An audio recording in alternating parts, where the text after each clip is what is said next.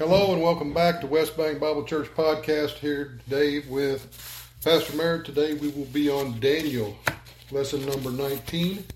But before we begin, as is our custom, let's remember 1 John 1:9, as may or may not be necessary.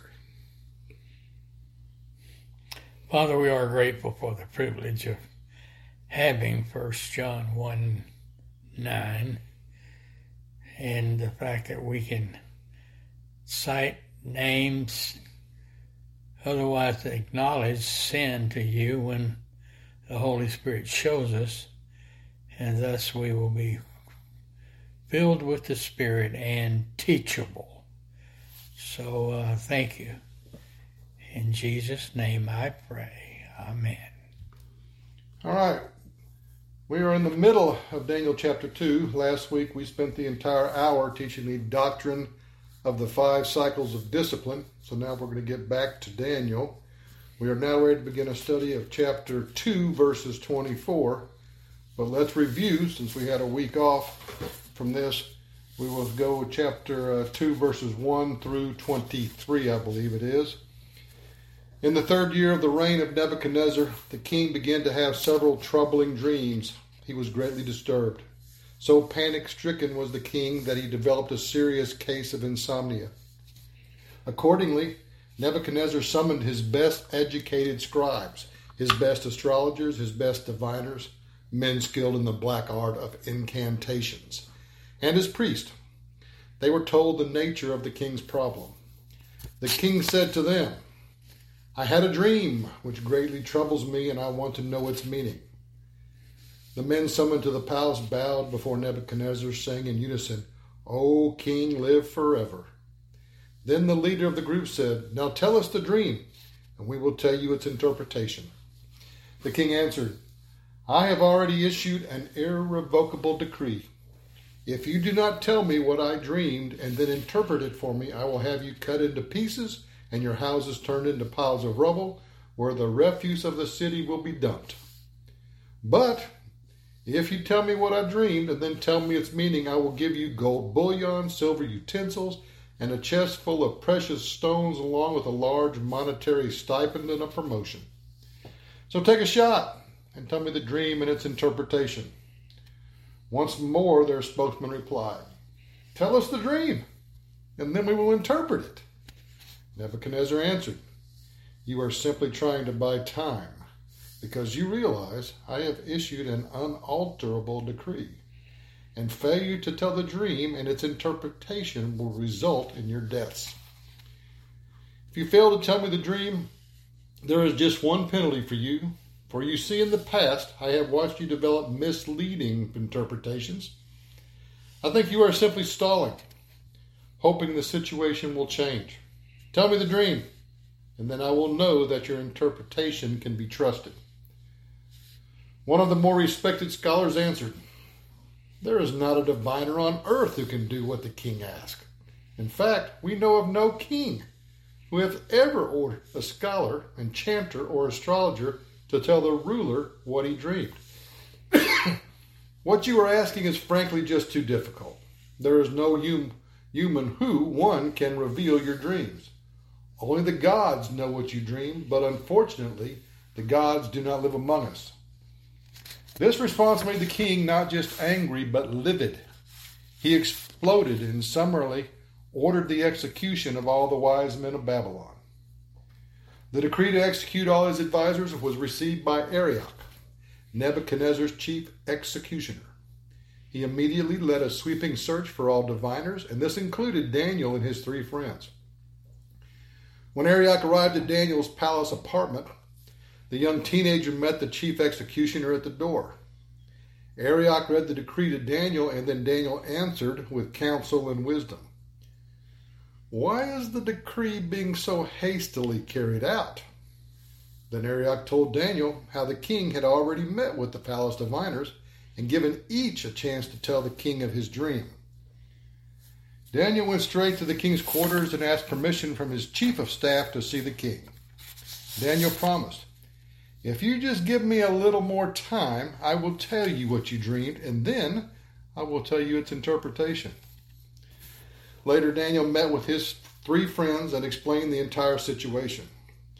The 4 in prayer asked God to make known the dream and its interpretation so that they would not be drawn and quartered with the rest of the Babylonian diviners.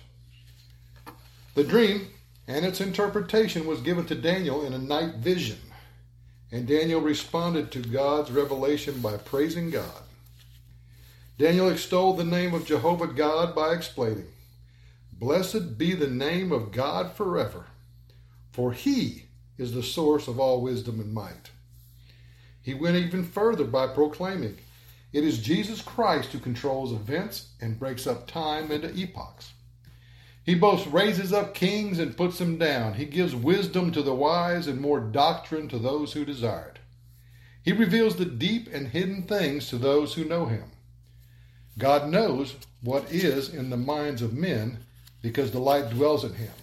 He can reveal everything that I, Daniel, need to know. Thank you and praise your name, O God of my fathers, who has given me wisdom and has revealed to me the king's dream." Pastor Merritt, take us forward. Let's see what's in 24.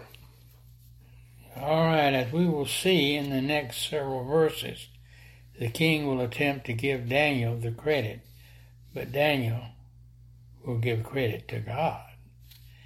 Daniel will testify in the palace, "There is a God in heaven that revealeth secrets." Daniel, from doctrine in his soul, has the proper frame of reference. His frame of reference had established a new conscience which is compatible with God's norms and standards. A frame of reference from doctrine is the basis for the application of doctrine to experience. A proper frame of reference is the only lasting therapy for past, present, and future hang-ups, and this includes guilt complexities. It also provides content for proper prayer. It provides an accurate basis for witnessing. It provides a discernment to detect false doctrine. The frame of reference provides capacity for life and love in all 6 categories: toward God, toward spouse, toward friends, toward others in general, toward enemies, and toward family. It makes possible God sharing his happiness with the believer. A divine frame of reference causes the proper function of the believer in the devil's world. It provides capacity for love and the ability to recognize the right man or woman. These are concepts beyond comprehension of believers today. Believers today think singles classes and or recently divorced classes are the answer for finding a right man and or right woman. It appears that Arioch was just another time-serving bureaucrat who was willing to claim credit for what he had no part in providing. Now let's see what verse 26 has to say. First, the KJV. Daniel 2:26. The king answered and said to Daniel, whose name was Belteshazzar, Art thou able to make known unto me the dream which I have seen and the interpretation thereof? NIV. The king asked Daniel, also called Belteshazzar, "Are you able to tell me what I saw in my dream and interpret it?" Belteshazzar is Daniel's Chaldean name. We have a record of this in Daniel 1:7. The name, recall, means Bel's prince. Bel was the ruling god of the Chaldean pantheon, equivalent to Zeus or Jupiter. Daniel was an attractive and brilliant as a teenager, that he looked as though he came right from the hand of Belu. Recall, Daniel's Hebrew name means God is judge. King Nebuchadnezzar is no doubt anxious to hear from Daniel. The king had heard Arioch's report and now wants to hear from the man himself. The king had heard Arioch's report and was ready to listen. Daniel now has opportunity to take credit for knowing the dream and its interpretation, and he will instead show his perfect orientation to the grace of God. Now, David, why don't you take over and read verse 27 for us. Daniel chapter 2, verse 27. First the KJV, then the NIV. Daniel answered in the presence of the king and said, "The secret which the king hath demanded cannot the wise men, the astrologers, the magicians, the soothsayers, shew unto the king." In NIV, Daniel replied, "No wise man, enchanter, magician, or diviner can explain to the king the mystery he has asked about." This verse in the KJV seems to ask a question. Such is not the case. In the Hebrew, we do not find a question but an assertion. Daniel is saying, "I understand your staff cannot answer the king's questions concerning his dreams." Nebuchadnezzar had summoned his best educated scribes, which are legal advisors, his best astrologers, men who watched the stars and predicted the future based on celestial alignments, his best diviners, men skilled in the black art of incantation, and his priests, his religious leaders. They were told the nature of the king's problem, but none could tell the king what he dreamed, nor could they therefore interpret the dream.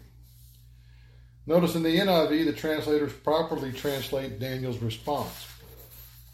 From human viewpoint, one could conclude Daniel was rather brash in his response, like he might be rubbing the incompetence of the king's staff in Nebuchadnezzar's face. We might even be prone to say, had we been there, "Attaboy, rub it in, Daniel. Show 'em where the power is." It would better seem Daniel's motivation is more one of making clear that human effort had failed, and now it was time for God to reveal his power. Much like Elijah, did I suspect with the priest of Baal, when the forces of nature were purposely stacked against God. You will recall Elijah had them soak the wood with water and dig trenches around the altar, and then fill the trenches with water before asking God to lap up the sacrifice with fire. Let's review that scenario, which will be 1 Kings chapter 18, verse 21, all the way to 38. Elijah went before the people and said, "How long will you waver between two opinions? If the Lord is God, follow him. But if Baal is God, follow him." But the people said nothing. Then Elijah said to them, "I am the only one of the Lord's prophets left, but Baal has 450 prophets. Get 2 bulls for us. Let them choose one for themselves, and let them cut it into pieces and put it on the wood, but not set fire to it. I will prepare the other bull and put it on the wood, but not set fire to it. Then you call on the name of your God, and I will call on the name of the Lord. The God who answers by fire, he is God. Then all the people said, what you say is good. Elijah said to the prophets of Baal, choose one of the bulls and prepare it first, since there are so many of you. Call on the name of your God, but do not light the fire. So they took the bull given them and prepared it. Then they called on the name of Baal from morning till noon. "O Baal, answer us," they shouted. But there was no response. No one answered. And they danced around the altar that they had made. At noon, Elijah began to taunt them. "Shout louder," he said. "Surely he is God. Perhaps he is deep in thought, or busy, or traveling. Maybe he is sleeping and must be awakened." Boy, he was getting kind of smart-alecky, wasn't he? Yeah. So they shouted louder and slashed themselves with swords and spears, as was their custom, until their blood flowed. Midday passed, and they continued their frantic prophesying until the time for the evening sacrifice. But there was no response. No one answered. No one paid attention. Then Elijah said to all the people, "Come here to me." They came to him, and he repaired the altar of the Lord, which was in ruins. Elijah took 12 stones, one for each of the tribes descended from Jacob, to whom the word of the Lord had come, saying, "Your name shall be Israel." With the stones, he built an altar in the name of the Lord, and he dug a trench around it large enough to hold 2 seahs of seed. He arranged the wood, cut the bull into pieces, and laid it on the wood. Then he said to them, "Fill 4 large jars with water and pour it on the offering and on the wood." "Do it again," he said, and they did it again. "Do it a 3rd time," he ordered, and they did it the 3rd time. The water ran down around the altar and even filled the trench. At the time of sacrifice, the prophet Elijah stepped forward and prayed, "O Lord, God of Abraham, Isaac, and Israel, let it be known today that you are God in Israel, and that I am your servant and have done all these things at your command. Answer me, O Lord, answer me. So these people will know that you, O Lord, are God, and that you are turning their hearts back again." Then the fire of the Lord fell and burned up the sacrifice, the wood, the stones, and the soil, and also licked up the water in the trench. Whew! Nebuchadnezzar has before him a young foreigner who has rejected the food and worship practices of Babylon. Daniel, as a man who is known to the king as a Jew who has a reputation for wisdom, and a Jew who is still loyal to Jehovah God. Nebuchadnezzar, after hearing the denouement of his wisest, may have suspected Daniel was about to claim credit for himself, but instead, as we have mentioned, Daniel will give credit where credit is due. He will claim no greatness for himself. All the credit he will give to God. Daniel is making certain all those observing understand this is not a coordinated effort of the cabinet. This is not a product of his 3-year training program that is going to be showtime for Jehovah God. There was in Babylon a feeling of superiority. After all thought, the Babylonians had not their god Bel successfully led them in battle against the Jews, and their God, Jehovah. That Nebuchadnezzar was prone to arrogance is also abundantly clear in Scripture. This we're going to see in chapter 4, when a prideful king, Nebuchadnezzar, is brought to his knees. In fact, this dream and Daniel's interpretation is but one of many which will ultimately lead to his conversion. Let me give you a quick preview of chapter 4 in part so you can better understand what might be going on in the mind of the great king. Daniel chapter 4, beginning in verse 28, and we will read through verse 37. Yep. Here we go. All this happened to King Nebuchadnezzar. 12 months later, as the king was walking on the roof of the royal palace of Babylon, he said, "Is not this the great Babylon I have built as the royal residence by my mighty power and for the glory of my majesty?" The words were still on his lips when a voice came from heaven. "This is what is decreed for you, King Nebuchadnezzar. Your royal authority, has been taken from you. You will be driven away from people and live with the wild animals. You will eat grass like cattle. You will pass by you 7 times.